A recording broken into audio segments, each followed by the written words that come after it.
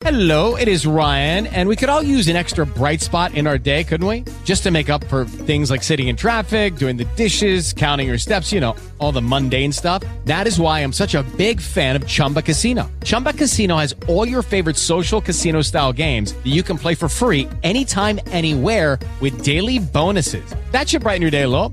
Actually, a lot. So sign up now at ChumbaCasino.com. That's ChumbaCasino.com. No purchase necessary. VGW Group. Void where prohibited by law. See terms and conditions. 18+. Blog Talk Radio.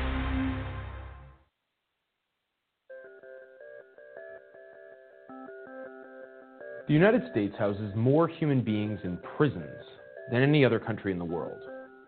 This is true whether you're counting total numbers or in relation to population size. This wasn't always the case. The number of prisoners in the U.S. began to rise dramatically in the 1970s. So what changed in America compared to other countries? While there are several competing theories, a look at the data reveals that a significant part of the prison growth in the last 40 years has been driven by the war on drugs. Here's the data. By 1980, there were over 315,000 prisoners in state and federal facilities. 57% were violent offenders. 30% were property violators, such as thieves or those convicted of fraud.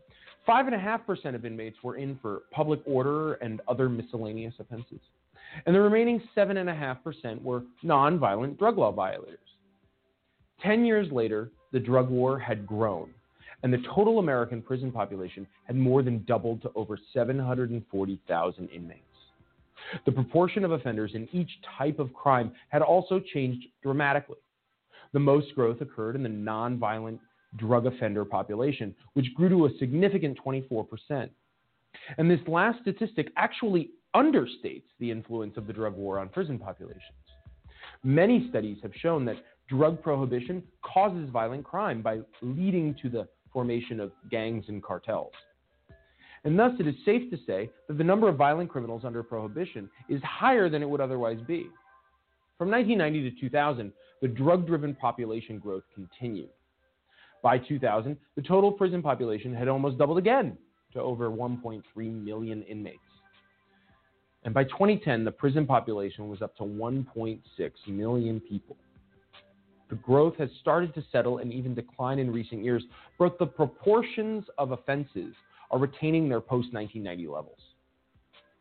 America's unique methods of enforcing drug prohibition seem to parallel its unique prison population. And one has to ask, is our country really better off with so many nonviolent drug offenders behind bars? Are drug users likely to be cured from addiction by being locked up? Has locking up dealers and users lessened the demand for drugs? Certainly, the effects on overall usage could not be called a success.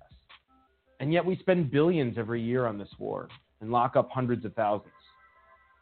Surely there must be a less costly approach to addressing drug use in America.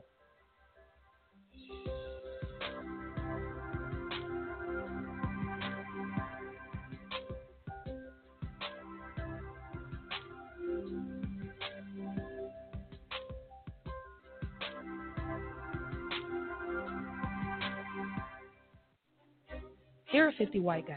Here are 50 black guys. Here's how many white guys can expect to go to prison in their lifetime. The chances amount to 1 out of 17.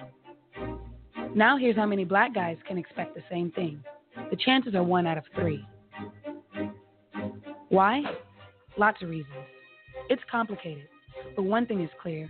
There's racial bias at every level of the criminal justice system. When blacks and whites commit the same kind of crimes, blacks are more likely to be arrested. Once arrested, they're more likely to be convicted. Once convicted, they're more likely to serve longer sentences. Look at the numbers in America's so-called war on drugs. About 14% of American drug users are black, as are about a quarter of drug sellers. Yet blacks are 34% of the people arrested for drug crimes. And those convicted of drug crimes, 46% are black. By the time we factor in sentencing, there are actually more black drug offenders than white ones in state prisons and in federal prison. In the end, the incarceration rate for drug crimes is 10 times higher for blacks than it is for whites. These are the facts. Racial disparity in America's war on drugs is one big reason that 1 out of 3 black men can expect to go to prison in their lifetime.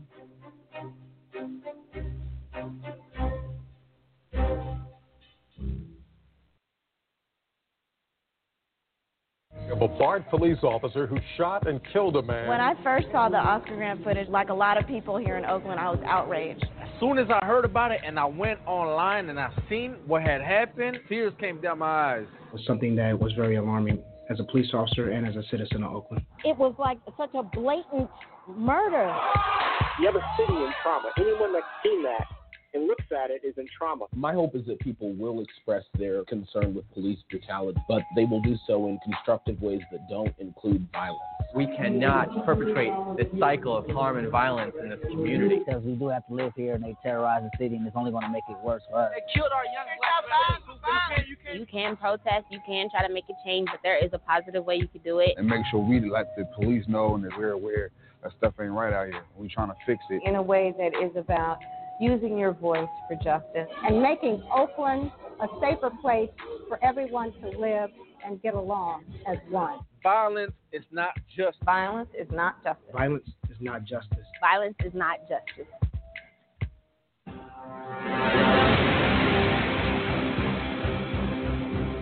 Ladies and gentlemen, a few technical difficulties starting this program tonight, but we are on track, and thanks to our production team, things are in order. Dealing tonight with sexual assault behind the wall. Voices behind the wall continue, and tonight we deal with victims of sexual assault. We're going to play a clip right now that you might understand the direction we're going. Let's hear it.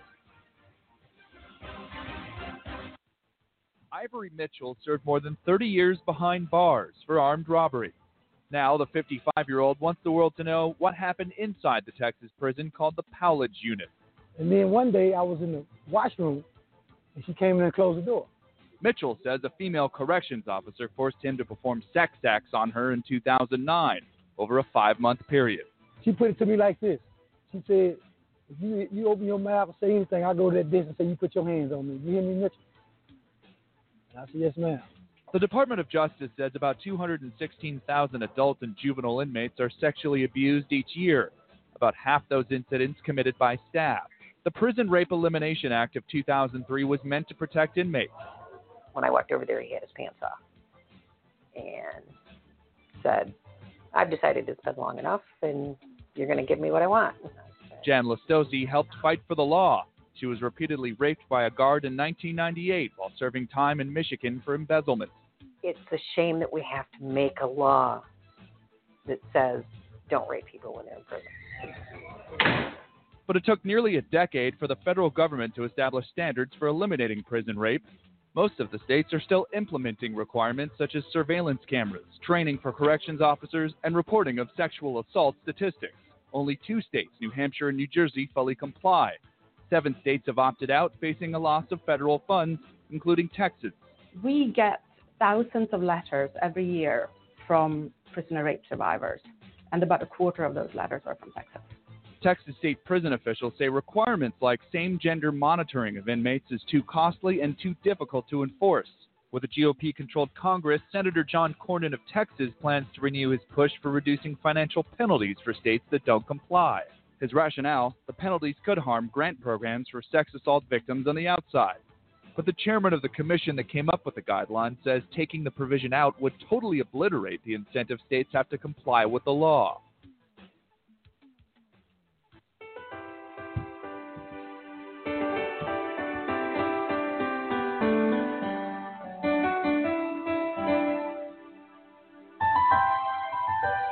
Well, there you have it. Rape behind the wall. Sexual assault. And that number is growing out of control. Guards are involved in this sexual assault issue.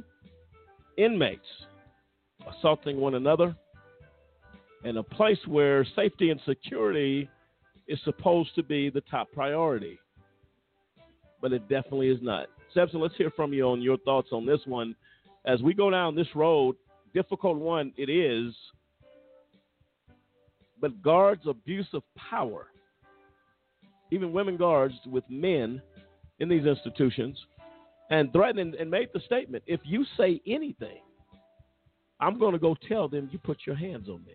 And I guarantee you they're going to believe exactly what that officer says. No, it's exactly right. Like we've talked about on the show many times, how these people get, the guards, they'll get behind, the wall. They get a badge, they get a little bit of power, and suddenly, they become drunk on it, and they try and do whatever they can. They extort whoever they want to, and they try and just push people around rather than just sit there and do their job like they're supposed to. I mean, these people are already paying their debt to society for, what's going on. They're in prison, they're doing their stretch, and 9 out of 10 of them, I guarantee, aren't in there to mess with anybody. But here comes some guard, or here comes some inmate, or they're incited by bribery from a guard to go and rape and abuse and do things to, other inmates, or perform sex acts with guards. I mean, it's absolutely disgusting. And they have no conscience about it, because just the sheer number of cases that we hear about this, you can tell there is no conscience that's going on with this. There is no concern for the humanity of these inmates. There's something there, and these guards they're using them as entertainment. No, and it's a horrible thing. We're going to be joined here by Kathy Morse. She's been on this show. She'll be joining us at the bottom of the hour tonight as we get into the extremities, if you will, of these actions is incomprehensible. And this is, we have to be the voice. Again, the voices of these inmates, whether you're in county jail, whether you're in state or federal facilities, has been silenced by what the guard told this young man. And I'm going to tell you the consequences for her going forward and say, he raped me. A guard, if you don't comply with my sexual request of you, that's a major issue behind the wall. Oh, absolutely. And that is what they call it in prison is a street charge. So it's not an in-house write-up. You're going to get a street charge for rape in addition to the time that you have. And I guarantee you, and this is what's sick about it, nobody's believing that inmate at all. That correctional officer goes forward and says, he raped me, you can kiss the baby. That's it. That's a wrap. And that's really a sick situation. And this is why this topic has to be discussed. And the fact that people, and my question is, why are not people outraged? Because, again, we said this the other night. We've said it since the Voices Behind the Wall started. It is because they don't matter. That you cannot possibly be telling me the truth, inmate number so-and-so. Mm-hmm. There's no way you're telling me the truth. You're already looked at as a negative person. You already look unbelievable. So the abuse of power, I don't believe we have enough checks and balances in our prison system that guides these individuals not to do what they do. We're dealing with sexual assault tonight, but I'll tell you what, they're getting away with murder in these institutions. They are getting away with every type of crime you can think of without consequence, and many of them not even losing their jobs. They get suspended with a paycheck. They go on vacation. Yeah, get administrative leave for, like you said, committing murder, rape, extortion, everything else like that, just behind the wall, and all because what? Because they belong to some union, or then they have a badge. That's why they're getting away with it. Oh, that's absolutely right. And we're going to dig into this tonight as females and males are becoming victims of rape. And if you've ever, what you cannot even begin to imagine in your comprehension to comprehend the insanity of that and the mental torture for an inmate and a young lady to be dealing with this. And we talked about the wrongfully convicted. People that go in here to be sexual adventures for these guards and for these inmates. It just cannot be emphasized enough. Cliff, when you think about this, give me your thoughts on this one. This is something, and again, if America knew that their loved ones were suffering when they go behind that wall, this is why they talked earlier in regards to there was a law made under the Bush administration that talked about penalties for rape in penitentiaries and in places of incarceration. And like the lady said, why do we have to make a law for you not to rape somebody in prison? Cliff, your thoughts? Well, it shows the lack of oversight, the lack of accountability, the lack of anything reasonable that suddenly now you have to make laws that are specific to prisons. The law should be the law. And the reason that these guards get away with things that they do is because they know about the loopholes in the law. They know that prisoners' rights are basically stripped away. You can do whatever you want to a prisoner, and there is no accountability for it because you basically can hide your actions behind the wall. And when you go back into society, the prisoner, when they say when you're behind the wall, you have no voice, people don't understand how, actually true that is. Because you could be an inmate and you're saying, okay, well, somebody raped me. Now I'm making a complaint. I'm sending a letter to the warden. That letter may or may not ever get anywhere past the trash can that's the closest to your cell. That letter may never get anywhere near the person in authority that can make the change. You can make a complaint, and the person that you're making the complaint to can basically trash your issue. Say, well, hey, you're an inmate. Really, my take is you don't deserve any rights, so I'm not going to push it any farther up the ladder. Then, like I said, then the trash can around the corner. These are the reasons that we have to take on prison reform. We have to get accountability and get a inspection that is, not something that you say, okay, we'll be there in a month to inspect your facility. Give them the date and the time, how many people are going to be there, exactly what they're going to check. They need to show up, do inspections on the fly, and say, look, we need to find out what exactly is going on. We've had Gary York on the show several times, and he used to be a prison inspector, and he said he used to show up in the middle of the night. And, of course, they ostracized him for it, wanted to bring him up on charges because he was exposing the things that were going on behind the wall. And one of them is the sexual abuse that happens in prisons. And if we don't expose it, if we don't force some accountability for the people who are over these prisons, the people who are doing these acts, then they come out and it's like to them, they go into a whole nother world where there is no accountability for them or any action that they have. And that has to be changed. No, absolutely right. Lisa, let me get your thoughts. I'm going to share a story here real quickly from Rewire News. Josephine Yurkaba writes this story. This is January of this year. But Lisa, let me get your thoughts on this discussion. How sick is this? Well, I'm not quite sure. You really have to ask how sick is it. It's beyond anything you're even gonna go to as far as sickness.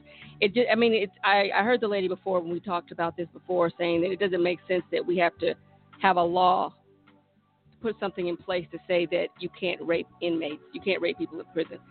That shouldn't be. That is the most insane thing I've ever heard in my life. That you have to tell. That has to be something that has to be laid out because the inmates are treated like they're not human. If they treated people as if they were human beings and they all had their same human rights as all the rest of us, then it wouldn't be. I think it's something that would still be going on, but it wouldn't be such a big issue as it is now because it's not taken seriously and it's treated like it's not an issue or like it's not anything big when it's something very big. No, absolutely right. And from Rewire News, it says here, for survivors of prison rape, saying Me Too isn't an option. The public thinks criminals deserve the sexual abuse they suffer while incarcerated, and there's a persistent belief that they do not have rights. Rodney Smith said the two men who cornered him on his first day in a Louisiana jail a decade ago were big. At age 23, he had been arrested for check fraud earlier that day. He recalled them towering over him. He tried to stand up, but one of them pushed him down. He pleaded with his eyes to the other men in the cell, but they either turned their backs or continued watching silently. When the first man exposed his genitals to Smith and demanded Smith perform oral sex on him, Smith said he did it because he just wanted to be left alone. But then more men approached him and demanded the same, one after the other. I blacked out in a sense. I'm crying in my mind the whole time, but I'm not literally bawling crying. But I know I'm tearing up because I don't want to do this. I don't want to be a part of this. But what do I do in this situation? Smith, who is using a pseudonym, thank you, Lisa, for safety reasons, told Rewire in a recent phone interview a jail guard didn't walk by the cell until after the assault stopped, he said. When Tarana Burke started the Me Too movement, she hoped it would elevate the voices of survivors of sexual abuse, especially the voices of women of color. Although Burke's Me Too has molded into a viral movement and hashtag made famous mostly by celebrities and those who have access to platforms like Twitter, the survivors whose abusers are actually facing consequences are still mostly white women with resources and power.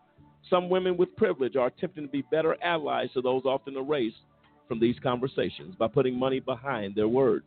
But some members of marginalized groups like people in prison who've experienced abuse while incarcerated have no voice. Samson, your thoughts on that? And again, voices. We become that voice. Absolutely. For these men and women. We have to speak out. We have to, do something because, like Lisa said, like if they get behind the wall, people don't see them as human. People don't see them as having human rights. If there's a law outside of the prison that says, hey, don't go rape people, don't kill people, there should not have to be a separate set of laws just because there's a wall, a fence, and some barbed wire up. And exactly. And there blessed will be sure be some accountability for those guards. They should be held to an even higher standard because their actions bring reproach. But these acts that are being performed on these people, these just inhumane, disgusting acts being pulled by other inmates, by correctional officers, by whoever, and it's being condoned because nobody's doing anything about it. It's an atrocity. It's nothing that anybody outside of a prison system would stand for. Well, and the article, good point, Samson. The article goes on to say that the public seems to care less about the stories of incarcerated survivors than others. As Victoria Law has reported, it does not work as hard to end their abuse or the normalization of abuse in prisons. The result is a culture of sexual violence so extreme that speaking out could put prison abuse survivors in serious danger. The mainstream Me Too movement, as cultural efforts, fall short for them.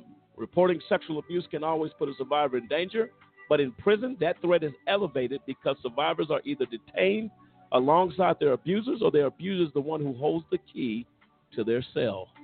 We've seen the power wielded by abusive person like Harvey Weinstein, says Jesse Lerner Kinglake, communications director for Just Detention International, a nonprofit whose mission is to end sexual abuse in detention centers worldwide.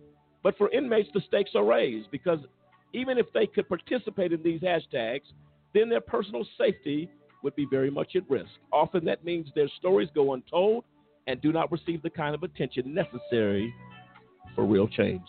And I'll tell you right now, it's completely inexcusable to have guards, and I'll tell you right now, when he said no guards walk by, guards are continually walking by every 10 minutes, every 5 minutes, especially if people are out of their cells or depending on the type of facility you're at, there is constant monitoring.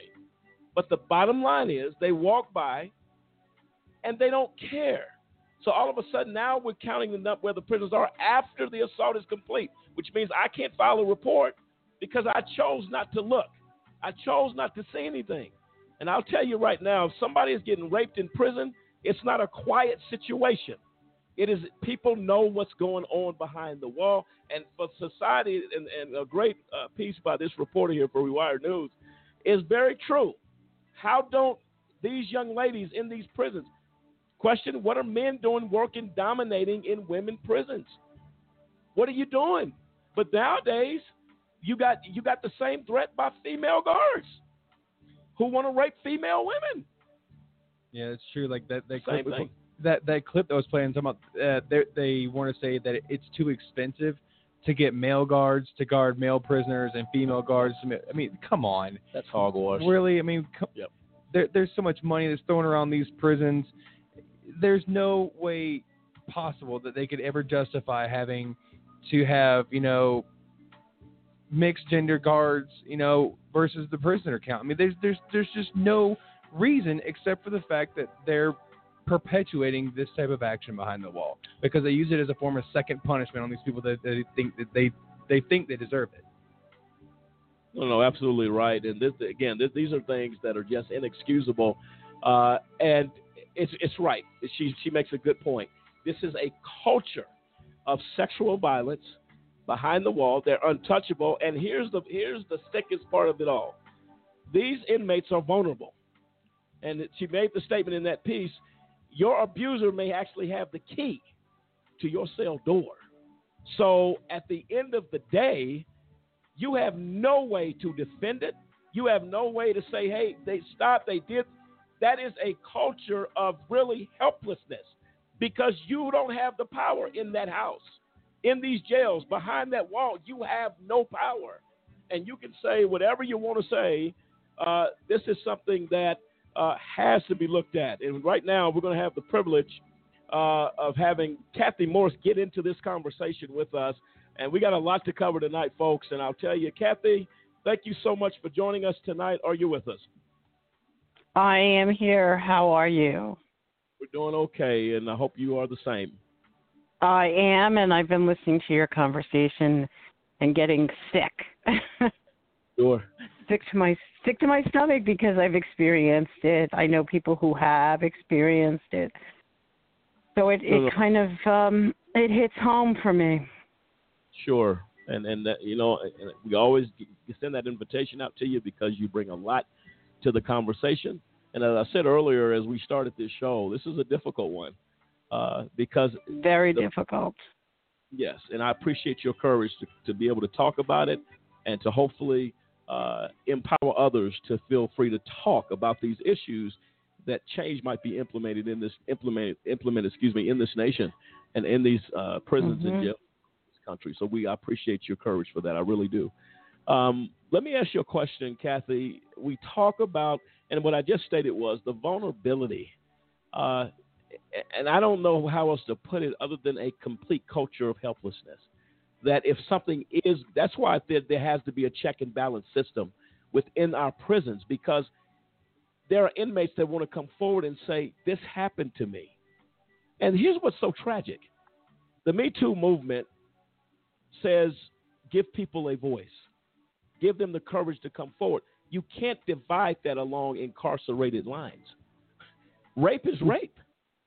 And abuse is abuse, no matter how you look at it. What are your thoughts on that? And to me, when she wrote in this article, she said, but the society as a whole believes that I don't believe everybody believes this, but a great number of people believe, well, if you're in prison, you deserve what you get. That is the most. No one deserves that. Deserves that. Give me your thoughts on that, Kevin. Just because you're incarcerated doesn't mean that you're a sitting duck. Doesn't mean that, and I hear it. You know, well, if you don't want to be raped, then don't go to prison. Or, you know, if you don't want this to happen to you, then don't go to prison. You're the one who put yourself there. And yes, you're absolutely right. I broke the law. I should have been punished. I deserve to be punished. I acknowledge that. But I don't deserve to be raped. I don't deserve to be sexually assaulted. That's right. Therein lies the problem, okay? I deserve to be punished, but that's the extent of it. I'm not put in there to become prey for somebody else. Oh, absolutely right. And that's what happens. And that's exactly what happens. And, yes, people do look the other way, that this stuff goes on, and you mean to tell me that you don't know what's going on? We know it's going on. The other people who are in the facility know what's going on.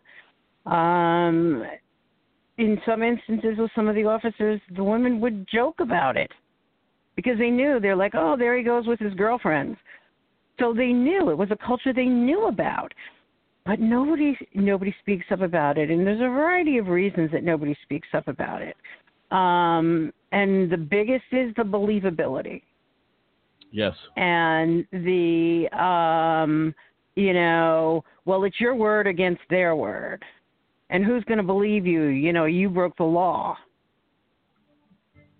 No, and absolutely. It's hard. And they don't, and then if you do report it, they've got their own officers investigating it. It's not an outside investigator who comes in. Yeah. It's... I had two instances. One which I never did report, And then the second, which I did not want to report, but because I had a panic attack afterwards and started screaming, don't touch me, stay away from me. And it was following a court trip that it happened on. When I got back to the facility, I had the panic attack, and I wouldn't let anybody near me, and I said, don't touch me. And they called an alarm, and they tried to get me down to medical, and I was still screaming, don't touch me, get away from me. And because I was saying this, they traced back to where I was that day, and they realized I was on a court trip, and they wanted to get to the bottom of it. So several days later, they had the detectives from the district attorney's office come in and speak to me. Now, I did not ask for it.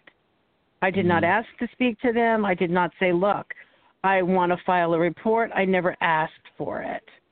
They interviewed me, and I didn't hear anything for about a month and a half.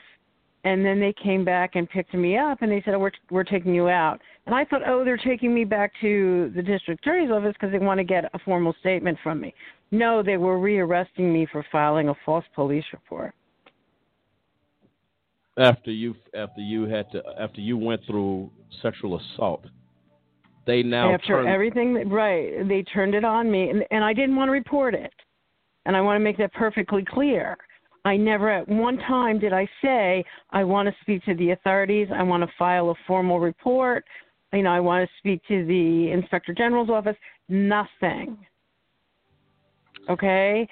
They took it upon themselves because I was on a court trip. So it fell into the jurisdiction of the district attorney's office for them to send their detectives to speak to me.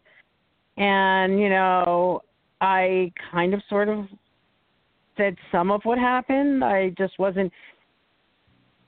want to discuss it. And then a month and a half later, they came back and picked me up and took me back and rearrested me for filing of a false police report. Sounds like to me. Okay. So the first instance, I never reported it when I was sexually assaulted at Rikers. I did not report it. I never said a thing to anybody. It wasn't until I was released from there, and then I still didn't even. There's still, stuff that I don't even. It's more and more starting to come out because I'm getting more comfortable with telling the story, but I will never report it. And then I had a second incident on a trip to court where. Did we lose her? Let's try to get her back. There's an estimated 200,000 people held in United States prisons and jails every year face sexual abuse. According to the most recent Bureau of Justice Statistics study released in 2013, inmates who reported their sexual orientation as lesbian, gay, bisexual, or other faced abuse from other inmates at a rate 10 times higher than inmates who identify as straight, according to the same BJS report. And these statistics get worse as marginalized demographics overlap. Of inmates with serious psychological distress who are heterosexual, 21% reported sexual abuse in prison, while 14.7% reported abuse in jail. Smith thought the abuse in the holding cell of Orleans Parish Prison was over once a guard finally called his name so he could be processed in. He was moved to the receiving tier of the jail. In the back, there are showers. And each inmate, in the back, there were showers, of course, placed in this jail. And each inmate waits in line until it's his turn to go in. But when Smith entered the shower, someone else followed behind him. He tells me specifically, just real hard and dry, he's like, face the wall. Don't turn around, Smith said. And he feels bigger now. He didn't feel as big. But I remember him being gigantic. He was like a monster almost. Smith recalled to Rewire that the man put his arm around his throat, told him that if he screamed, he would break his neck, and then raped him. Smith stood in the shower for almost an hour after when he left. The other mates were laughing and smirking at him. Because he came into the shower, I was owned by him, Smith said. I was now his property. He was my man, my husband, whatever you want to call it, and he made the decisions for me I was for him. Dennis, and I'm going to get to you in a moment. Let's make sure we have Kathy back. We got disconnected from her. Kathy, are you back with us? I'm back, yes. Okay, so I don't know what happened, but we're glad you're back. And I'm going to get right back to you here in a moment. We just was sharing a little bit about an assault that happened. I heard the story, yes. Yeah, and here's the problem that people never look at. When we turn a blind eye to these issues in these prisons, in these jails, now that young man being laughed at coming out that shower is what prompts a person to get a sheet, hang it from wherever they can, and take their life. It's bigger than the rape because mentally, psychologically, you cannot deal with that. And every day you're known, and I'm going to tell you on the inside, you're known as whatever word or adjective you use in that sense. That's what you're known as. And he made the statement, I'm this guy's man now. There's no getting away. And I remember during my wrongful incarceration, Kathy, and I want to get back to your story. I want to share this real quickly. There was a young man that came in at the Buena Vista prison here in Colorado. And they got you in a place called A&O, where they process folks in when you get there. It's where you stay in a little, man, that cell is so small. And I remember a guy coming in. We were out doing, they call them out time, for about 30 to 45 minutes. People are taking showers. They're on the phones. And this guy walks in. He had just got processed in, but he was scared to death. And I never will forget it. One of the guys sitting down said, that belongs to me. And I'm turning around like, what are you talking about, man? Don't nobody mess with that. That's mine. And I remember the look on that young boy's face. He had to be no older than 21, 22 years old. And I remember not shortly after that, I was in the hole, for some nonsense. And they brought him in. And I was looking up because in Buena Vista you have bars. It's not like a closed door. You have bars, so you can see everybody coming in and out. And he came in. They had him in what they call a turtle suit. It's green, and that's it. It's kind of, you wear it over. It's like a vest you put on, but you put it over your head, and it just hangs there. That's all you got on. And when he came in, he looked at me, and he said, I'm scared. Please help me. And when he got out of that, he said because he was getting ready to try to take his life.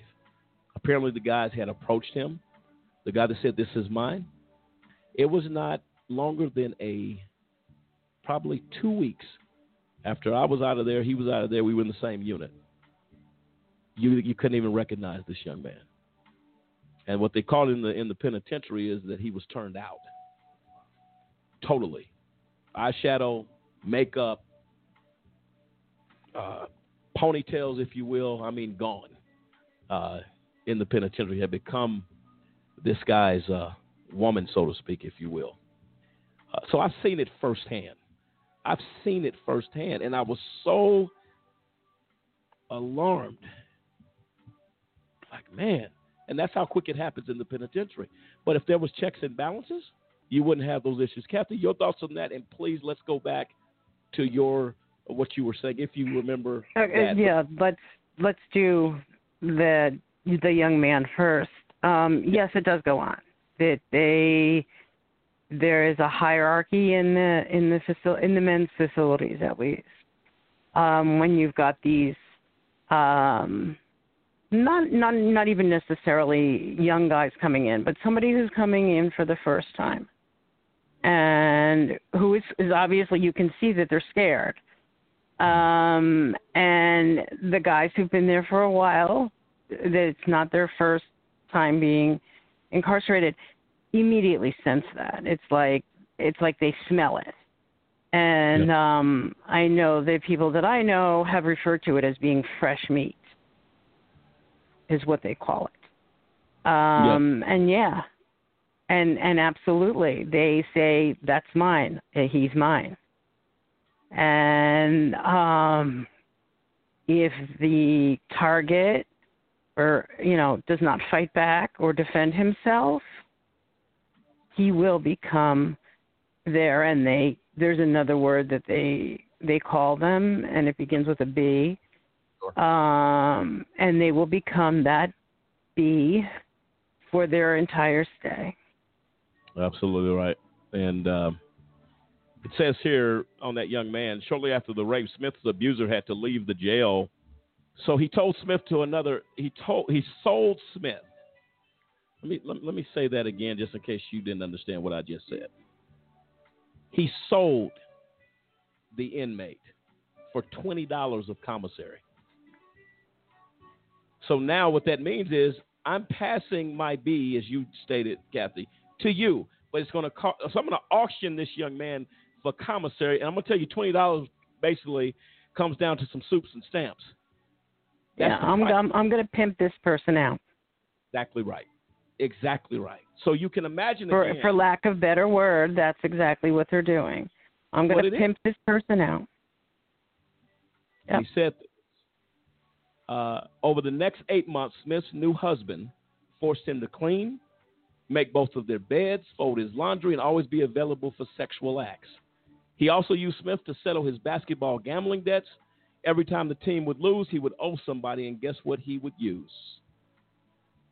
He would use me and my services to pay somebody, inmate Smith says. I mean, this is some sick. Cliff, give me your thoughts on this one. This is the fact that it's allowed, and I'm going to tell you, it starts with the warden. It starts at the top of that institution. How is that allowed in our prison? This is jail here. Yeah, and that's the thing. It's not like nobody sees this going on. Nobody in the staff, nobody in authority, nobody who can change the situation. It's not like this, this is hidden, this is only going on in the cell. When you see a person change their character from, hey, I came in as a young man and now I'm walking around and I'm totally different from the person that I was, and the warden knows, the correctional officers knows, everybody knows what's going on here. And that's the thing, is why is there no action taking place to say, look, we are going to put a stop to this? Because like Kathy said, I mean, this is pimping. That's what it is. You are allowing the inmates to run a prostitution ring and there's no accountability. Nobody's being held guilty for what's going on. So the warden is basically allowing, like, okay, well, this is legal sexual assault as far as the other inmates are concerned. So if the inmates are allowed to do it, why wouldn't the staff feel like it's okay for them to do it? It's like, well, warden, you turn a blind eye and a deaf ear to the cries of the inmates when it's inmate against inmate. So why shouldn't the staff say, okay, well, I'm going to take part in it? Where is someone standing up saying that this is not going to be allowed on any level in this facility? And like you said, it starts at the warden saying, look, we're going to come in, we're going to clean house, and we're going to make sure this type of activity is not going on. There has to be some level of accountability there, and it has to start at the top, to where the warden says this is not going to be acceptable. If I find it, not only am I going to stop it, not only are you going to lose your job, but you will be brought up on charges, not for being only involved in it, but also if you knew that it was going on and you did nothing, you will be brought up on charge as an accessory to rape. Well, look, when he was told that he said he would use me and my services to pay somebody. And if he said no, his so-called husband, Smith, says he would be slapped, punched, or choked, and there would be always a threat of more or worse violence, which is why he didn't report the abuse. In 2003, President Bush signed the Prison Rape Elimination Act, PREA, and the Department of Justice updated it with standards in 2012. Those standards outline ways prisons and jails can prevent, detect, and respond to sexual abuse. They include third-party reporting requirements, which are supposed to protect incarcerated people who are abused by staff, from retaliation, mandatory access to rape crisis counseling. I'm going to stop right there. There is no phone number. Go ahead, That Kathy. doesn't go on. Do you know how many prisons and how many jails have still yet to adopt and fully put into place PREA? That's right. There's no 800 number. I mean, they are still in New York City alone. They are still fighting with the Board of Corrections to properly implement PREA. That they have reports of sexual assault going back to 2015 and earlier that have still not yet been investigated. Well, the PREA situation. I'm going to tell you right now. Listen, to our listeners out there, let me be clear, and I'm going to echo what Kathy is saying. There is no 800 number inmate number 25. Let's go down here to the office, and we're going to make an 800 call because you were raped today. It doesn't exist. That's all smoke and mirrors, folks. And like Kathy said, and to make matters worse, they investigate their own. So they're not going to investigate. There's not an independent agency that does it. There's nothing. And who's going to? It's like reporting rape in your own house, and getting raped in your own house, reporting it in your own house. It boggles the mind. Okay. And the thing is it goes on in every prison and every jail in this country. I mean, listen, you can watch TV all day long and movies all day long. These are nightmares. The guy says you sold a human being, you're human trafficking. You sold a human being for $20 of commissary. Are you kidding me? You have to be kidding me. But make no mistake. And but you were talking a little bit earlier about the wardens being aware of it and the officers being aware of it. And you know why they allow it to continue? Because it keeps the peace. Wow. Violence keeps the peace in Americans' prisons and jails. Well, sexual assault keeps the peace. Yeah, because people are getting whatever they're getting. Kathy, listen, we're going to take a quick break. I'm going to finish this story, and then I want to finish what you were talking about, if that's okay. You have to come back with us? That's fine. Yep. Ladies and gentlemen, this is incomprehensible to me. And I guarantee you, many of our listeners feel the same way. $20, you are allowing human trafficking, prostitution, whatever you want to call it. Yes, and Kathy made it clear. You're pimping out inmates for some ramen noodle soup. You got to be kidding me right there. We're coming back with this story. Gary York's going to be joining us in this conversation as well here at about 15 minutes after the hour tonight.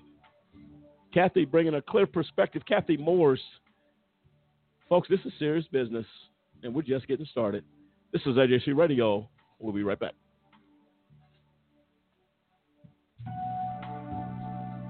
Do you have a big brother? Well, I have a big brother, and I'm pretty sure that you and I experience some of the same things with a big brother. Big brothers will always be big brothers, right? I'm sure you'll agree. Well, my brother gets up in the morning. He takes a shower, heads to work, and at some point during the day, he's going to exercise and get that workout, as we all do. And, of course, depending on what's going on, he's going to sit down for 2 or 3 meals during the course of his day. And also, depending on what else is going on, he'll probably get caught up on current events and maybe take a few moments to turn a page in a book. How about your big brother? Some of the same stuff, right? Oh, did I mention that my big brother does all of that stuff, but he actually has to have permission a lot of times before he can do it. You see, my big brother was wrongfully convicted of a crime that he did not commit. That's right. That may sound shocking, huh? He's in prison. Wrongful convictions impact families in ways you cannot begin to imagine. But I've decided that I'm going to do something about it. And I extend an invitation to you to come on board and join me in this fight. You see, I'm helping to be a voice for my big brother and others who have been wrongfully convicted. We'd like you to take a few moments today and call a Just Cause, where we fight for justice. You can call us toll free at 1-855-529-4252. That's 1-855-529-4252. Join with us as we fight for justice and for all big brothers across the land. Good morning, students, and welcome to Career Day. I hope you're excited to hear about all the great things you can do when you grow up. Hi, everyone. I'm Emily. I'm super excited to introduce my dad because he's my hero. When I was little, my dad was away a lot, but I was okay with that because he was doing this really important work driving ambulances in Iraq. Now he's at home, which is great for me because I get to see him every day now. And he's still the biggest hero I know because he tells all the ambulances and the fire engines where to go and rescue people when there's an emergency. I'm so proud of him. He's awesome. He's my dad. If your service-connected disability prevents you from continuing in your civilian career, Voc Rehab offers counseling, training with a living allowance, education, and other services to help prepare you for your next mission. Say goodbye to affordability and say hello to losing control. Discover Price Gougasol, the latest outrageously expensive drug from Big Pharma. It's impossible to afford and reverses the ability to pay other bills. Because drug companies raise prices to pay for commercials like this one, side effects may include overdrawn bank accounts, bad credit scores, higher healthcare costs, children who don't get Christmas presents, and in some cases, the need to stop taking your medicine. If you experience any of these side effects, contact your financial advisor right away. Out-of-control drug costs are no joke. Yet 9 of the 10 biggest pharma companies spend more on advertising than research and development. Let's solve the cost crisis now. Visit csrxp.org.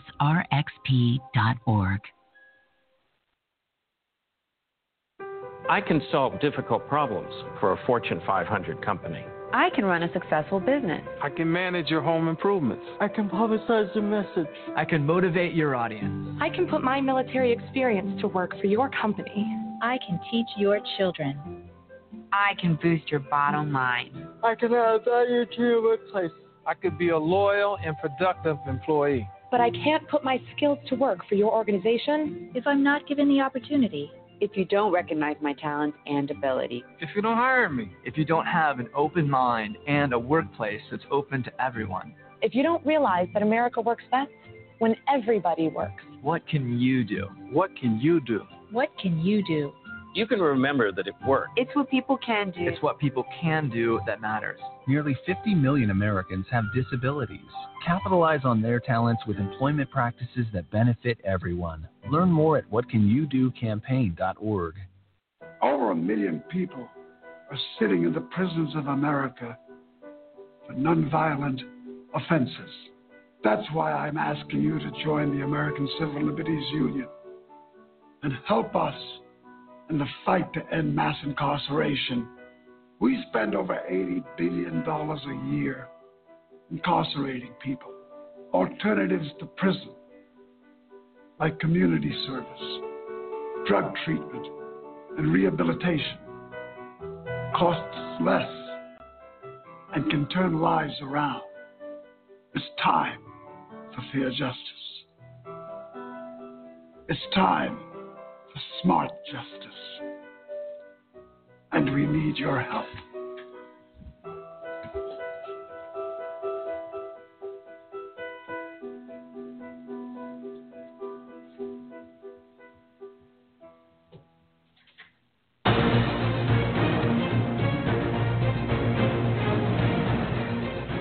Ladies and gentlemen, welcome back to AJC Radio, Voices from Behind the Wall, voices of victims of sexual assault.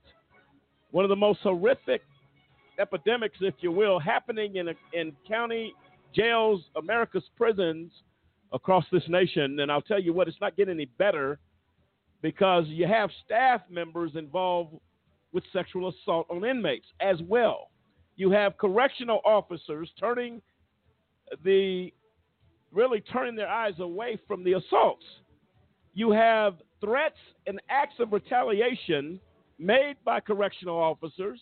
You have threats made by inmates to say that if you say anything, we'll kill you, because they'll just have one more in line that they can assault. This is tragic. Joining us tonight, our very special honored guest, Kathy Morris, has chimed in this conversation tonight. And I'll tell you what, Kathy, thanks so much for coming back with us on this issue. And we were talking prior to the break about PREA, which is the legislation that was signed into law by President George W. Bush. It's called the Prison Rape Elimination Act, PREA, that is supposed to deal with these issues. And as me and Kathy both agreed, it don't exist. I mean, you're lucky to make a phone call with money on your books to call out. You're lucky that is not interrupted on a consistent basis. So if you think there's an 800 hotline room in county jail that you can go to and report, you're sadly mistaken. And it says here that states can choose whether to comply with PREA. That's another act of insanity. Since 2012, 48 states are either working toward compliance with PREA or they are fully compliant. According to Just Detention International, 2 states, Utah and Arkansas, have rejected the act entirely. I'm going to stop right there. Why? How do you say, there's a law in the land that rape, sexual abuse, sexual assault, whatever you want to call it, whatever happens in the context of attacking another individual sexually, that's against the law. I mean, that's understood. How is it that, first off, you have to say, okay, well, we're going to also make it against the law in prisons? Then when you say, okay, well, everybody on the planet, animals, know that to sexually assault another living thing is against nature. How do you say we're not going to uphold that as a state and the people in your state? I mean, what states did you say that was? Utah and Arkansas. Utah and Arkansas. So you're saying Utahns, Arkansanians, whatever you call yourselves, you're saying, well, we're a state of rapists and we don't want laws on the book that keeps us from raping another human being. Is that what they're saying? Well, here's your problem. This is what's insane. This was implemented in 2003. We're 2018. In 2012, 48 states are either working toward. You're not working toward anything. This was 2003. What do you mean working toward? Says here that states that are working toward compliance can provide assurances of their progress. States that fail to file assurances or that reject PREA outright are subject to a 5% financial penalty in funding they receive from the Justice Department. Are you okay? We're going to just fine you as your inmates and prisoners continue to be raped violently in your institution. We're not going to bring you up on charges for violation of law, give you a fine. This is what, Kathy, this is why things don't work. There's no enforcement of this law, just like you stated. This isn't happening. And if you're telling me 5% is all I lose, I can just keep the sex ring going. Your thoughts, Kathy? Yep. The states and the local jails, including the federal prisons, have been trying to get out of this since it was enacted. Some states kind of sort of have it, but they're still trying to work it out, how they're going to implement it. They're figuring out where they're going to get the funding to implement it, because they say that it's going to require, hiring of staff, because they have to have PREA staff on, available. So they're saying, well, we don't have the funding. A place like Rikers, okay, that has seven facilities on one island. Well, how are they going to roll it out? Well, they're going to roll it out one facility at a time over a period of 5 years. So you're saying you're going back to 2012 when it was implemented. We're 2018, and Rikers is saying that they're going to roll it out over 5 years, but they're still fighting back and forth about how they're going to implement it. Well. Okay. Some states like New Jersey has reporting. New Jersey started reporting in 2016. Right now at the New Jersey Women's State Facility, the U.S. Attorney General's office has stepped in because there is a very high number of sexual assaults by male staff against the female inmates. I'm going to play a clip. It's a failure. It's not working. PREA is not working. I don't care what anybody says. It's not working. It's not being enforced. And as a result, there is a serious epidemic in the United States involving sexual assault against detainees and inmates. And I say that because detainees are people who haven't yet been sentenced, whereas inmates have been sentenced and they're serving their time. So I just want to make that distinction there, that you have it going on in jails as well as prisons. And you have it going on within the federal facilities through the Bureau of Prisons as well. Well, if there's a prison jail, it's happening there. Right. It's happening and it's an epidemic. We're not just talking about isolated cases.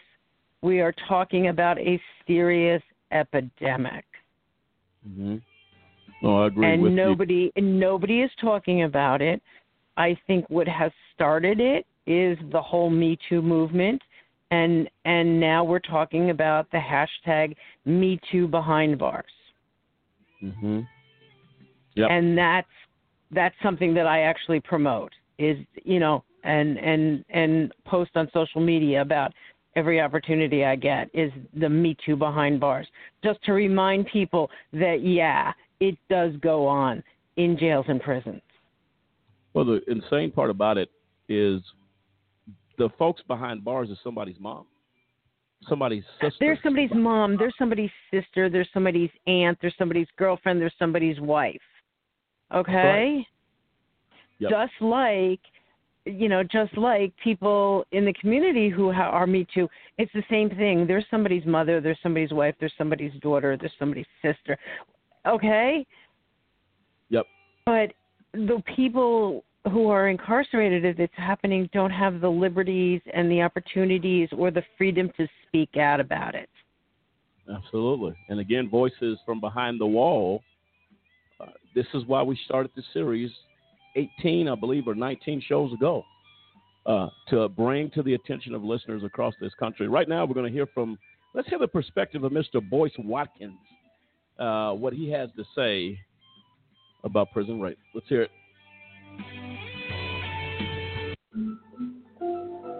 Now, one of the things I wanted to hit on is I want to talk a little bit about prison rape. And prison rape is something that so many people have become accustomed to making jokes about. But what I really want to help you understand is that this is not something that should be made fun of. This is not something that is funny. This is something that's very serious. And one of the things I will say is that I think that part of the reason that we think prison rape is funny, or we overlook it, or we don't think it's an issue, is twofold. One, typically abuse toward black people is not considered to be as serious as abuse if it were happening to, say, young white kids. For example, a young white woman gets kidnapped or gets raped or something like that, it's national news. Everybody wants to talk about it. Nancy Grace is going crazy. But 10,000 black men get raped in prison. Nobody says a word. Nobody gives a damn. Sexual assault on college campuses becomes this huge issue where they're using these crazy inflated statistics about, how many people are being assaulted, and they broaden the definition of sexual assault so they can incarcerate as many people as possible, which to some extent is okay in the sense that if you're catching real predators, I'm okay with that. But what's so interesting is that nobody cares about catching the predators who are raping prison inmates, many of whom are not the dastardly animals that you've been led to believe that they are. I think that leads to the second reason that we tend to overlook prison rape and think that it's not a problem. We tend to think prison rape's okay because society has taught us that people who go to prison are just bad people. That basically, if you go steal a jar of cookies and you get locked up for a year, then you're a bad person, which therefore means you deserve whatever punishment, whatever penalty happens to you while you're in prison. If you didn't want to get raped, you shouldn't have stole those cookies.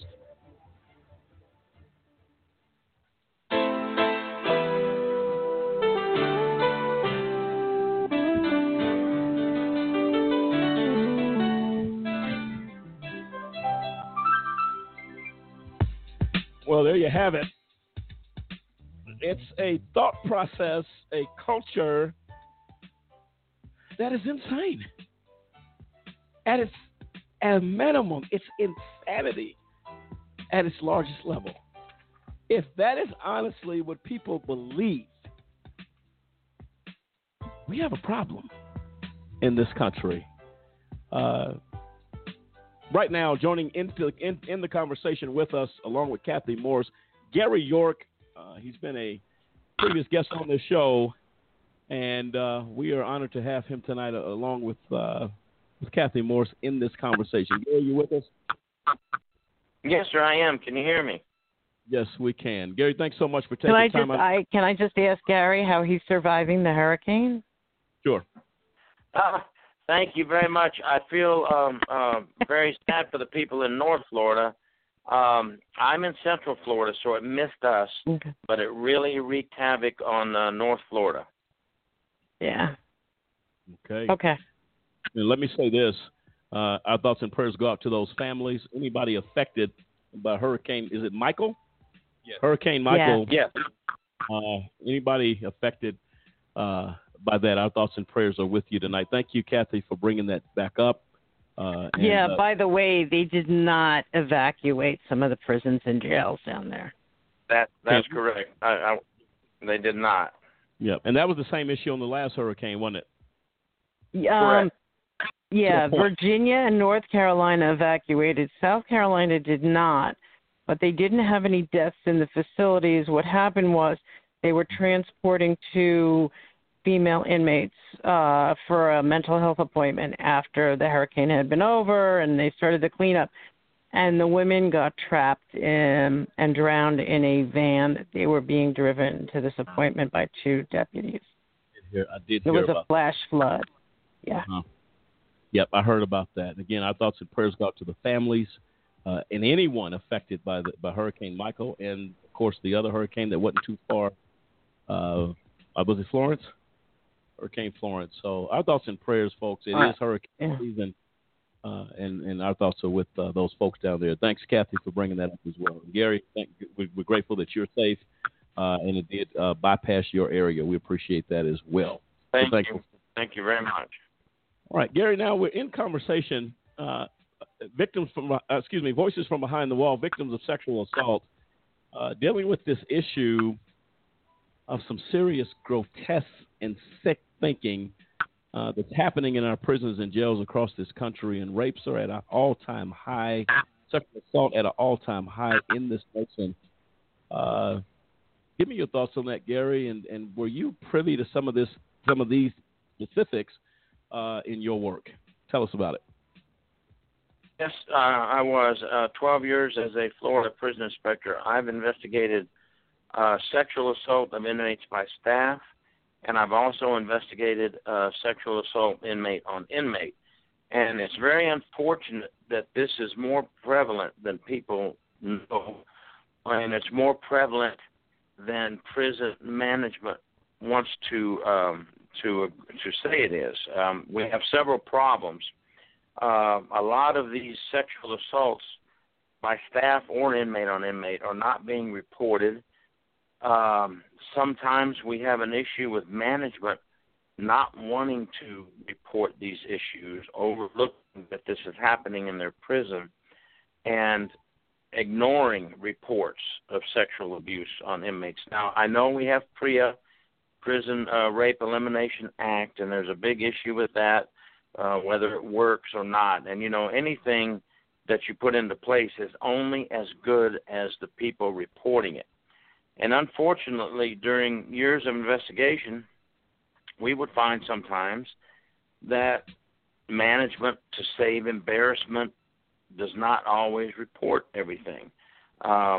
We would sometimes hear through the grapevine of sexual assault, and we would go and investigate that. But we can only investigate what we know, and it is very unfortunate that these sexual assaults behind the prison walls are being kept silent. Right now at Lowell Correctional Institution in Ocala, Florida, female prison, the Department of Justice is now involved, and it's a good thing that they have gotten involved. Big investigation going on that. You'll probably hear more later. The investigation is ongoing, and so there is no report out yet. But there's already been one arrest that I know of. I cannot state names, times, places right now. I was contacted by the Department of Justice just to ask what I have done in the past. I cannot say what's happening right now at the moment. I can only tell what I have investigated in the past. But I can tell you right now there is an investigation going on at Lowell, which has had a history of staff members, I call it rape. They're using their power and position to have sex with female inmates. Mm-hmm. Absolutely right. And that's the sickness. It's an abuse of power. There's no other way to say it. You are listen, anybody, this is what's so sick about it. You very seldom hear of a conviction of someone who is sexually assaulting inmates in prisons. They lose their job. Some of them lose their job. This is what I call unequal justice in this country. How is it if I have somebody and I go to their house and I assault them and I force myself to have sex with them, I'm getting arrested and I'm going to prison. Mm-hmm. That's the bottom line. Someone explain to me, how is that different from correctional officers who simply have a Department of Corrections pass? Go ahead, Gary. Sorry. I'm sorry. It's not different. And the problem is, here's what's happening. I can tell you from my own experience, I've done investigations, substantiated that a staff member has sex with an inmate, and we send it to the state attorney, and the next thing I know, I have to follow my case files because when the court is done with the case, I have to submit a one-page, one-paragraph submission on what the outcome was. And most of the time, the outcome was probation, not jail, not prison. Sometimes they would get a short jail sentence. Many would lose their job and certification, and that was it. Now, I would sit back and think we did all this work, and we've proven sexual assault, and they're going to go home to their house tonight. But if it was me on the street, I would never go home again. I would go to jail, to court, and prison. Right.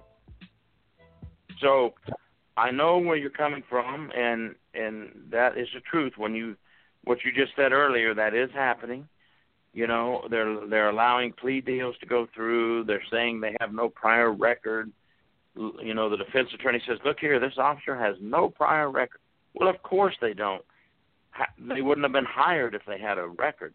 But they just committed a felony rape. So how are you not getting more of a sentence than probation. Yeah. I can give you a recent example of 3 officers who they had the evidence, they had DNA evidence against them. They raped this one detainee at Rikers in particular. And the DA's office refused to bring charges, to press charges against the officers. Right. The woman sued, and she did win. She got a settlement of $425,000. But one of the officers is still working. The 2 others were removed from their jobs. The union paid for their attorneys, and they got fined $425 each. Raping someone. But one is still on the job. For raping someone. Yep, a woman. Repeat, not once, but repeatedly. So you have the significance of a traffic ticket and speeding in a school zone. Mm-hmm. With raping. That's just unbelievable. And Kathy's correct. You know, I followed some of Kathy's stuff. She knows what's going on. She knows from Rikers and all those places, and I know from Florida what goes on. And it's unfair because if an inmate rapes another inmate, and we can prove it, you know, you have to prove it first. But if you can prove it with DNA, charge. That's a new charge, and they get another felony. So the inmate gets another charge. But I'm a uniformed officer who's supposed to be above and trusted, a public servant, and I'm supposed to be trusted. And I do it, and I don't get the same punishment as the inmate. It's not right. It's not only not right. It is unbelievable. Except and again, you just cannot wrap your hands around that. I have on some navy pants, some black boots, and a light blue shirt with a silver security guard badge on it. That gives me a license to rape without consequence. Well, there was a case in New York State in a women's state facility, and the officer actually got the woman pregnant, and he is now serving 6 years. Right, there are some cases like that. Yeah. Okay. Yeah. Listen, I'm pretty sure you got a few out there, but the big picture, there's no accountability. But overall, no, you're right. So I can throw in a couple. He got. You know what? He should have been thrown under the jail. You raped a vulnerable woman, impregnated her. We're going to give you 6 years, and how much of that 6 years does he do? Honestly, how much of that 6 years he does before he's eligible for the halfway house, which is probably 18 months prior to his parole eligibility date, in most cases. Well, the other issue is they now have to register as a sex offender. They lose their pension. Sure. So they feel that is ample punishment. And it's not enough. Because at the end of the day, absolutely not.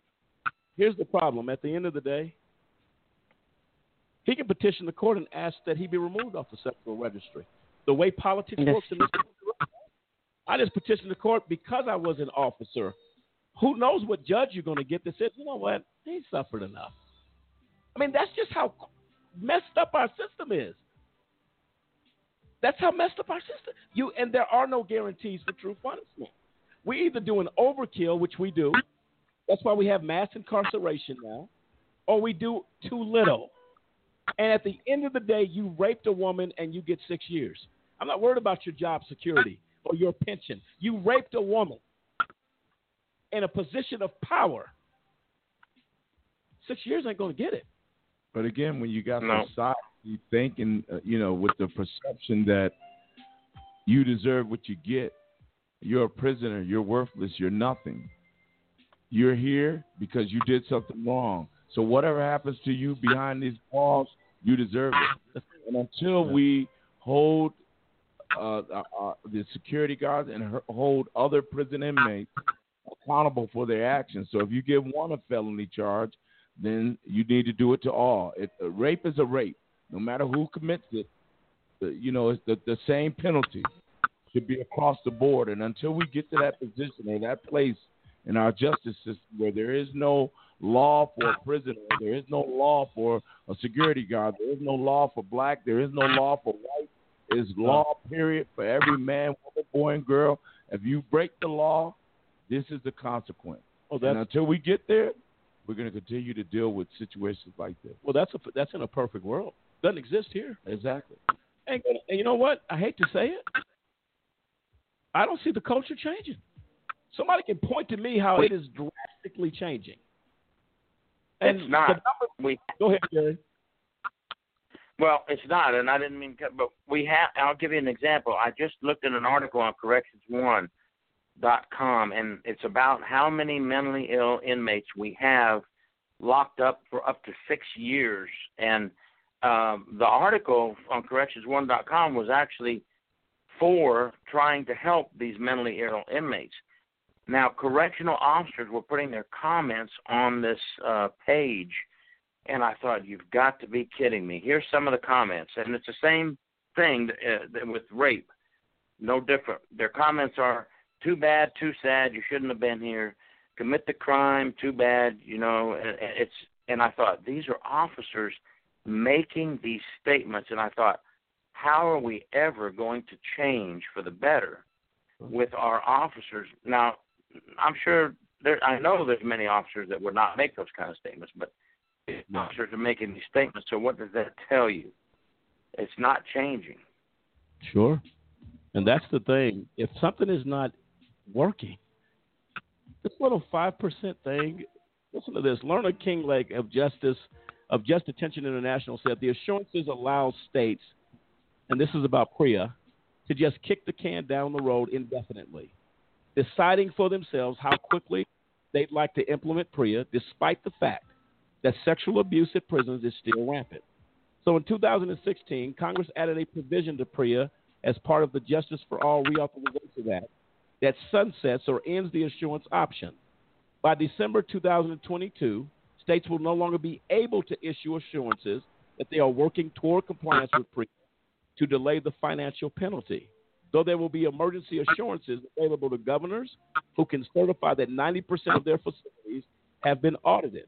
Emergency assurances will give states another 2 years to comply and avoid the 5% funding penalty. Because detention centers face little to no immediate threat of consequence for not complying with PREA, many problem facilities still persist.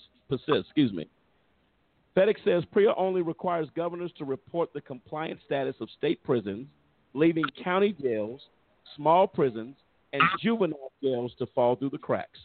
There are 3,163 local jails in the United States, holding approximately 731,570 inmates, according to a 2013 census study by the BJS. So my thing with this is, listen to what that statement was. Juvenile detention centers have fallen through the cracks as far as compliance. That means we're allowing the rape of our kids. It doesn't get lower than that. So these things that they're talking about is a bunch of nonsense. 5% penalty? 5%. So guess what? You know what most prisons and jails are going to say? Well, I get 95% still if I'm under. 5%, we're still good. That's not a penalty. That's a joke. And it's not taken seriously. Gary and Kathy, I'm going to play a clip. I'm going to come back and get your thoughts. Let's hear it.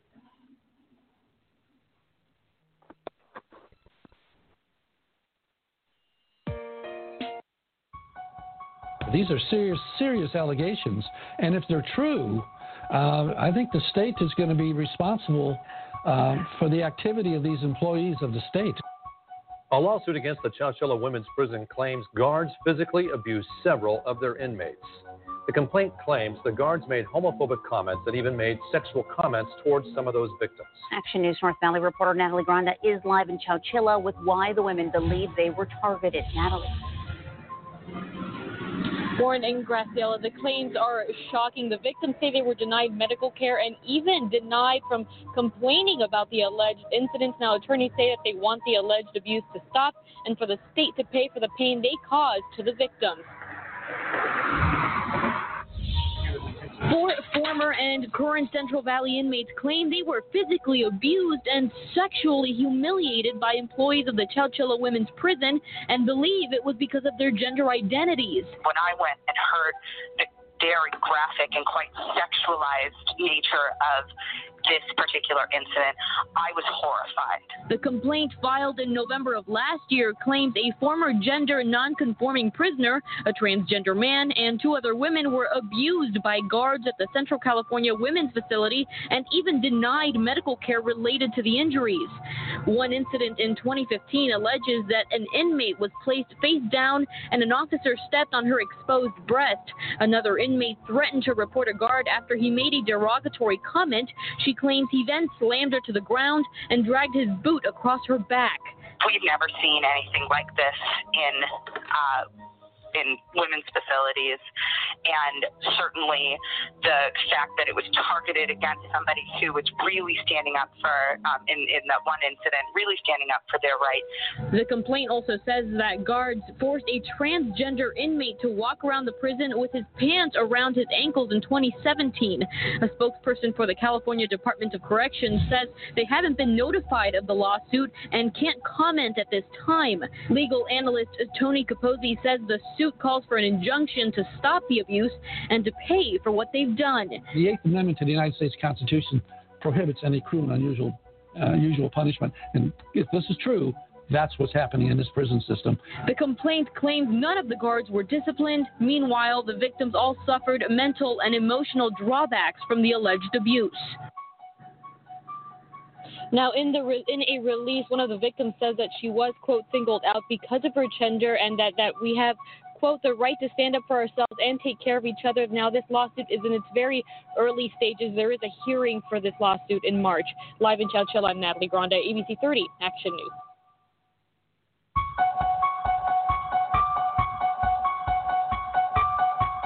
Well, there you have it. Lawsuit filed regarding claims about in the women's prison that guards simply at random came in and just rapes these women on the dime. This is what I'm going to do, and they feel comfortable in doing that because there are no consequences. That is the bottom line. Kathy, let's get your response first. Your thoughts on that?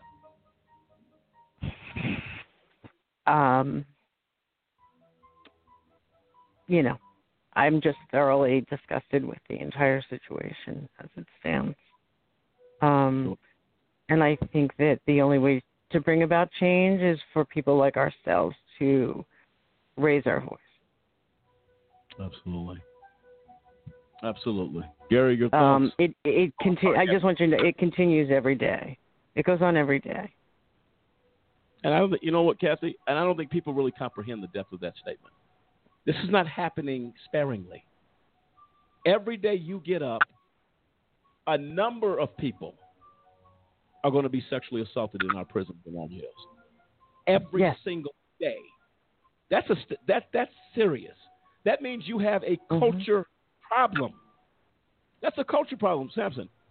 Gary, I'm coming right to you, Gary. Go ahead, Samson. No, I'm just sitting over here just in my head because it's like it's sickening. It's absolutely sickening. I mean, the statistics, the numbers that we see all the time talking about like 86% of women that are incarcerated suffer abuse of some type, either physical or sexual, while they're behind bars or sometimes throughout their life. I mean, that's a staggering statistic. 80% of them, and it even says in the article that I read that the majority of them are women of color. Now,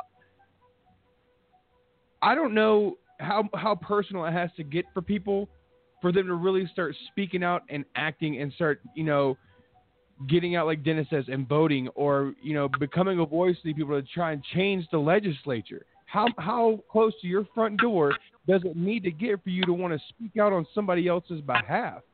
Well, Samson, to that point, just as a human being, I'm sickened and saddened And I got to hold back the tears here on this show when you hear women and men being assaulted and nothing. How does America turn a blind eye to sexual assault? To any human being. Well, in prison and jails, it's easy. Yeah, but it's easy to do because people are incarcerated. We forget about them. And they're not tragic. there. That's tragic. We go on about our everyday lives, and we don't need to worry about them because, well, you know what? We don't hear about it. So it's burying your head in the sand. And that's one of the biggest fears that people who are incarcerated have, is that for everybody on the outside in the community, life goes on and they continue with their lives. And, you know, they go to work and they celebrate birthdays and anniversaries and holidays and everything else. But for you, you're incarcerated and you're locked away and you're forgotten about. And that's the problem. And that's where, you know, we need to make this a public issue. I know that Kanye West was at the White House today, and I know that they definitely did not talk about sexual assaults in correctional facilities. Mm-hmm. It's very rare that you will see anybody anywhere talking about sexual assault in correctional facilities, this Me Too behind bars. You will never see it. It's never the topic of a panel discussion or, you know, a day-long program or even an hour-long program. It's just not on people's radars. Right. You're right. And Gary, your thoughts on that, and how do we get it on the radar? How do we get it on the radar? Kathy had mentioned it earlier. She's absolutely right. We have to work together by documentaries, films, books to expose this. But we also have to somehow get into the politician's mind, and she's absolutely right. Kathy, you're absolutely right.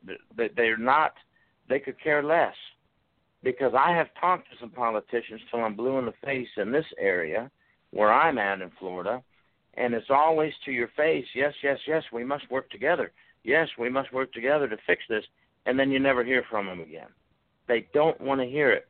So we need to not stop. We must continue to expose this, and we must start electing politicians that we can get to help us.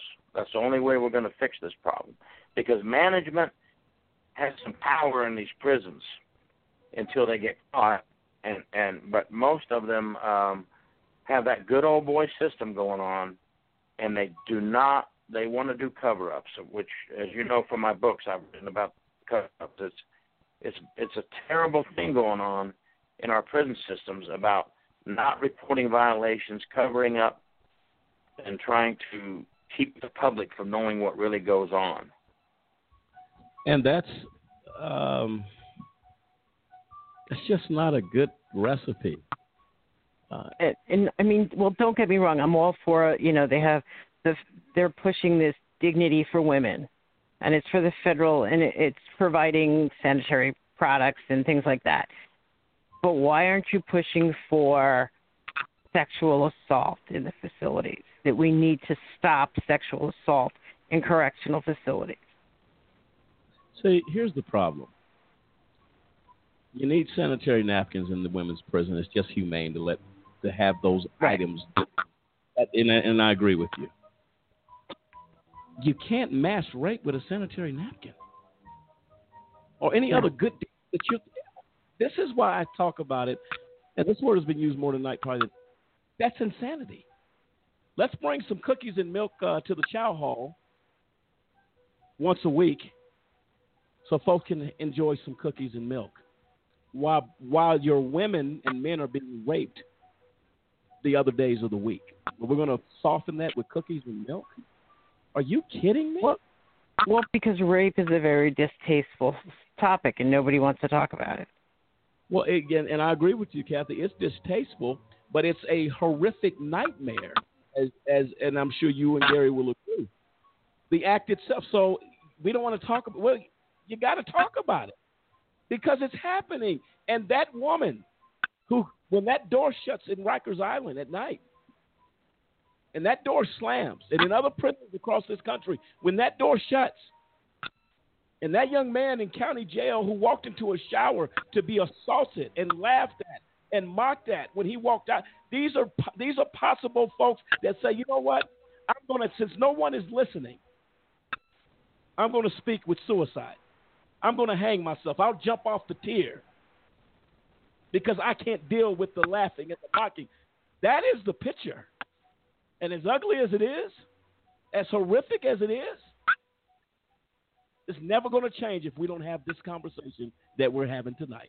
Perhaps a mother or a father sits on his couch listening to this show tonight and says, my daughter's at Rikers. My daughter is at this jail or that jail. Is this happening to her? That's what causes America to become outraged because it's on my doorstep. And that's why we have to get the message out. Go ahead, Gary.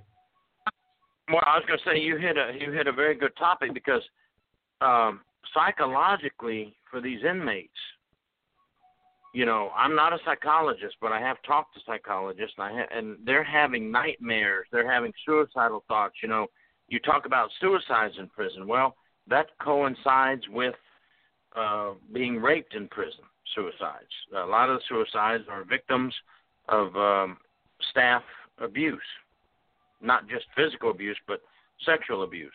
And I think you brought up a great topic because if they're not going to get any help from anywhere, what's the next step? Suicide. Exactly. And it's the trauma. That trauma stays with you for the rest of your life, and it doesn't go away. Right. Right. And as Gary is absolutely right. You need to get the help, and we need to let these people know that there is a safe place where they can go to. Oh, absolutely right. I mean, if people, you know, there are places out there, and the worst thing for someone to do is to keep this bottled in. Sure. And I think you make a good point. What is the effect when they walk out of a county jail or out of a prison? If you think the horror ends, as Kathy just said, you never forget. So who says you walk out of that county jail, you walk out that prison, that you just say, you know what, I can't deal with the mental trauma here. I'll just jump off this bridge here. I have all the tools to take my life out here. So if you think because they walk out, well, it's done now, it's over, it's just beginning. It's just beginning. I want to play a clip real quick. Kathy and Gary, I'm going to get your thoughts on it. We're going to talk briefly of how folks can get involved with this topic. What do we need to do? And, man, I'll tell you, the helplessness behind that wall is over the top because you have no power. You have no power. And when we get family members to get involved and start making phone calls and start popping up at these jails, start popping up at these prisons, I need to know my loved one is okay. Till we make a scene, the rape continues, man. It's not going to stop because they've been given a license to rape. Let's play the clip.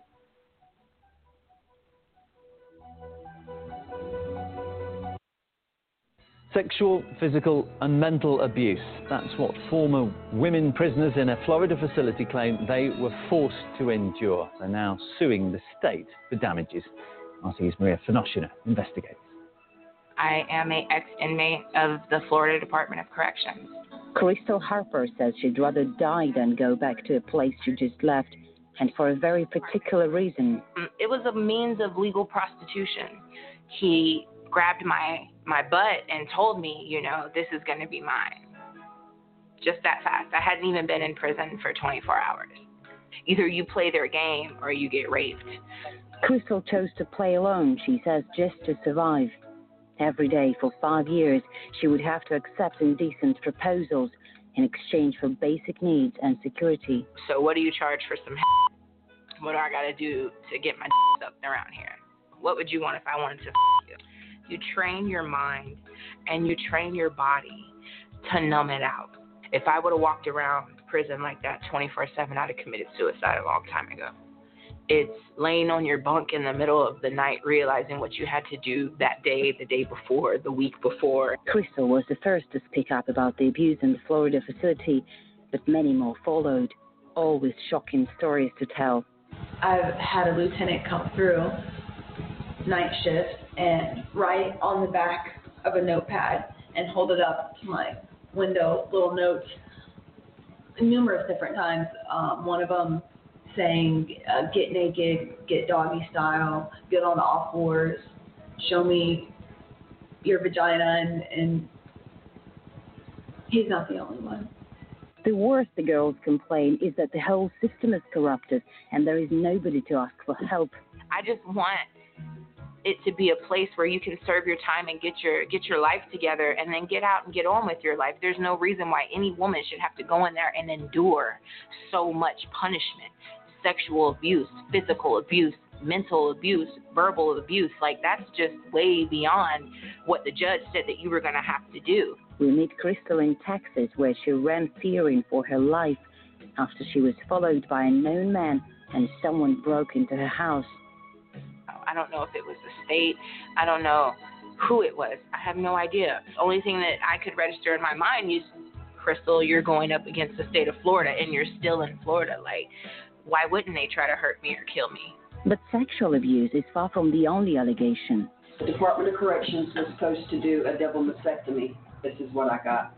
Literally butchered. I left all of this here. All of this is a chance for the cancer to come back in.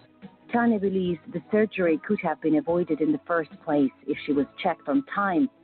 It took Tanya's sister 16 months to convince the facility administration to check Tanya's breast, long enough for the cancer to damage her body. Does Department of Corrections care? You can look at me and tell, no, they do not. I look in the mirror every day and see what they did to me and refuse to fix me. How can you not hate such animals? The prison promises changes soon, but Tanya says in the 16 years she has been there, nothing ever changed. They will save the state money at any cost. They will allow you to die. The prison system in Florida is a billion-dollar business. It's all about money. It's not about keeping the streets safe. We contacted the facility, but they only agreed to an interview by telephone. We remind them that we are not here to punish, that was the court's job, that we are here to ensure the inmate's safety and to ensure that they are returned to society in a better status, basically, than they were when they came to us. These women are suing the state of Florida in a federal court. The women's attorney says it's not just about individual cases, but rather a culture of impunity. In the deep south of the United States, there has been a history of ignoring people's civil rights. The Department of Corrections is still in that mentality of, listen, we're going to do what we want to do, don't question us, and these officers feel empowered to take advantage of people because they know that the department isn't going to come in and investigate properly, and they believe that nobody will believe these inmates anyway. David expects the case will take several years to resolve, but the women will win. What's less certain is whether the conditions that allegedly caused their suffering will change as well. This behind me is the Loyal Correctional Institution, Florida's first prison for women, and since last year, America's biggest. The stories we just heard took place here, and the inmates we spoke to say the suffering inside never stops.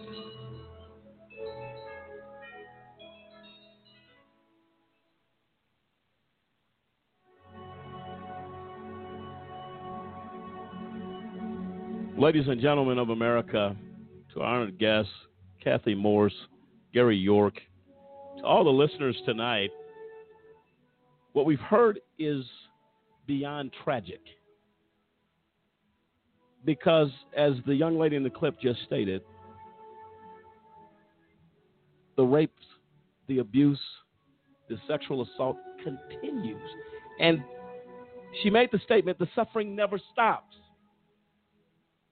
Think about that for a moment as you digest the show. The suffering never stops. This is abuse behind the wall in its most horrific fashion. abuse of power, turning a blind eye, and enabling the suffering and the pain in our prisons and in our jails is just incomprehensible. Let me get your thoughts very quickly, Kathy, on what you just heard. I know the numbness and making yourself feel numb all too well. I did it myself. And that's the only way that you get through it on a day-to-day basis is you have to make yourself numb. And I was raped on Rikers, and then I had the other assault incident happen. And you get to the point where you do want to commit suicide. And I will be honest and tell you that I did contemplate it. I'm not going to deny it. I would lay in my bunk at night and try to figure out how I could do it. I started cutting myself to make the pain go away.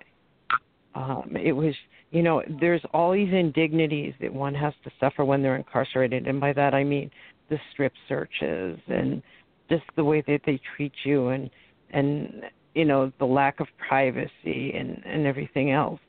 And to have the sexual assault compounded on top of that and not being able to talk to anybody about it and being with people, being with people who know what happened, but nobody is going to say or do anything. It is an extremely powerless. You feel, I just can't describe the feeling, how it is, but that numbness comes over you, and that's the only way that you will survive, is you have to go numb. Absolutely. Gary, and we're against the clock. Kathy, I'm so sorry for what you endured, but you're a champion for justice and a champion for the voiceless, and we appreciate your work. Gary, really quick, your closing thought. The tape you just played, I can confirm that goes on. In my book, I have 2 chapters. The married officer, who's a married officer, and I won't get into the details, but he is doing things to 2 female inmates at Dade Correctional on the female unit, and that clip sounds like Lowell to me. And I have another story in my book about a male officer raping a male inmate, and these things do go on.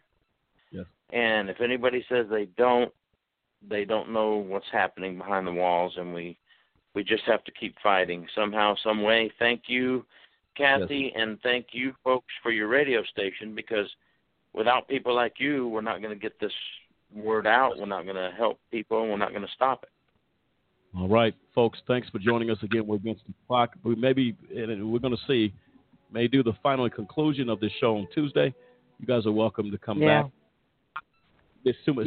And I would just mention to the listeners to follow that hashtag, Me Too Behind Bars, because that's what we are using to get the word out.